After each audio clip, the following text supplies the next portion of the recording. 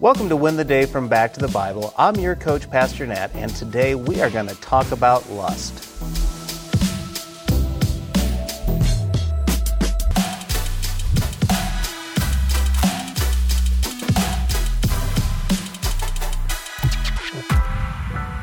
After going through some challenges at the beginning of our marriage, my wife and I decided there were some non-negotiables. For example, we had a never use the D word rule. Well, what is the D word? The word's divorce. We decided we would not say it because it was never going to be an option. There was a commitment between both of us to never consider divorce, so much so that we would not even say it. And now, 17 years after that commitment, we have not said it about our marriage. It simply is not an option. Now, from the feedback that you share, many of you are struggling with lust. For the guys, it can be looking at pornography. It could be gawking at women or watching and dwelling on things that cause you to stumble. For the women, it could be fantasizing over a could-be relationship, dreaming through your reading or show watching, or yes, even watching pornography. Regardless of how lust manifests itself, you have said that you want help. Well, King David has some foundational advice for us today. This is what David said in Psalm 101, beginning in verse 1. I will sing of faithful love and justice. I will sing praise to you, Lord. I will pay attention to the way of integrity. When will you come to me? I will live with a heart of integrity in my house. I will not let anything worthless guide me. I hate the practice of transgression. It will not cling to me. A devious heart will be far from me. I will not be involved with evil. If I could summarize what David just said, it'd be this: not an option. I like how the ESV translates verses 3 through 4.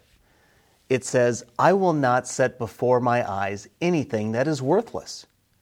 I hate the work of those who fall away. It shall not cling to me. A perverse heart shall be far from me. I will know nothing of evil. For David, to set his eyes on something vile and evil was not an option. But we also know that David would do some horrible things. We know he committed adultery. We know he committed murder. We all stumble. We all make commitments that we do not fulfill. Now, King David, he meant well. He had the right intent, but he fell. But when he sinned and broke this commitment, he repented of his sin and turned back to God. In Psalm 51, David owns his sin, and then he asks God for grace and cleansing. And it was in his brokenness that he found freedom from his sin. So here's my challenge, and here's my encouragement for you today. You may be in a constant battle today with lust and sin. I want you to know God loves you. He has a way out. It starts with determining today. That is when we mark a new day in our battle.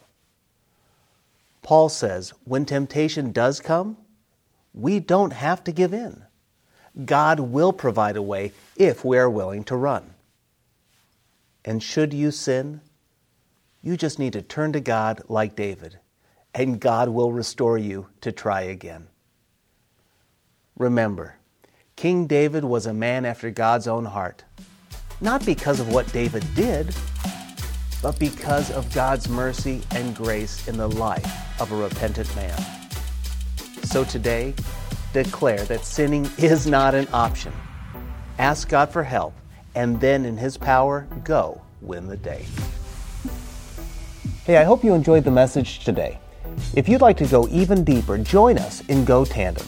Go Tandem is our spiritual fitness app to help you move closer to Jesus each and every day. So download Go Tandem on your mobile device. Oh, and by the way, this service we offer is at no cost to the user or even to the churches who benefit, but it does come at a real cost.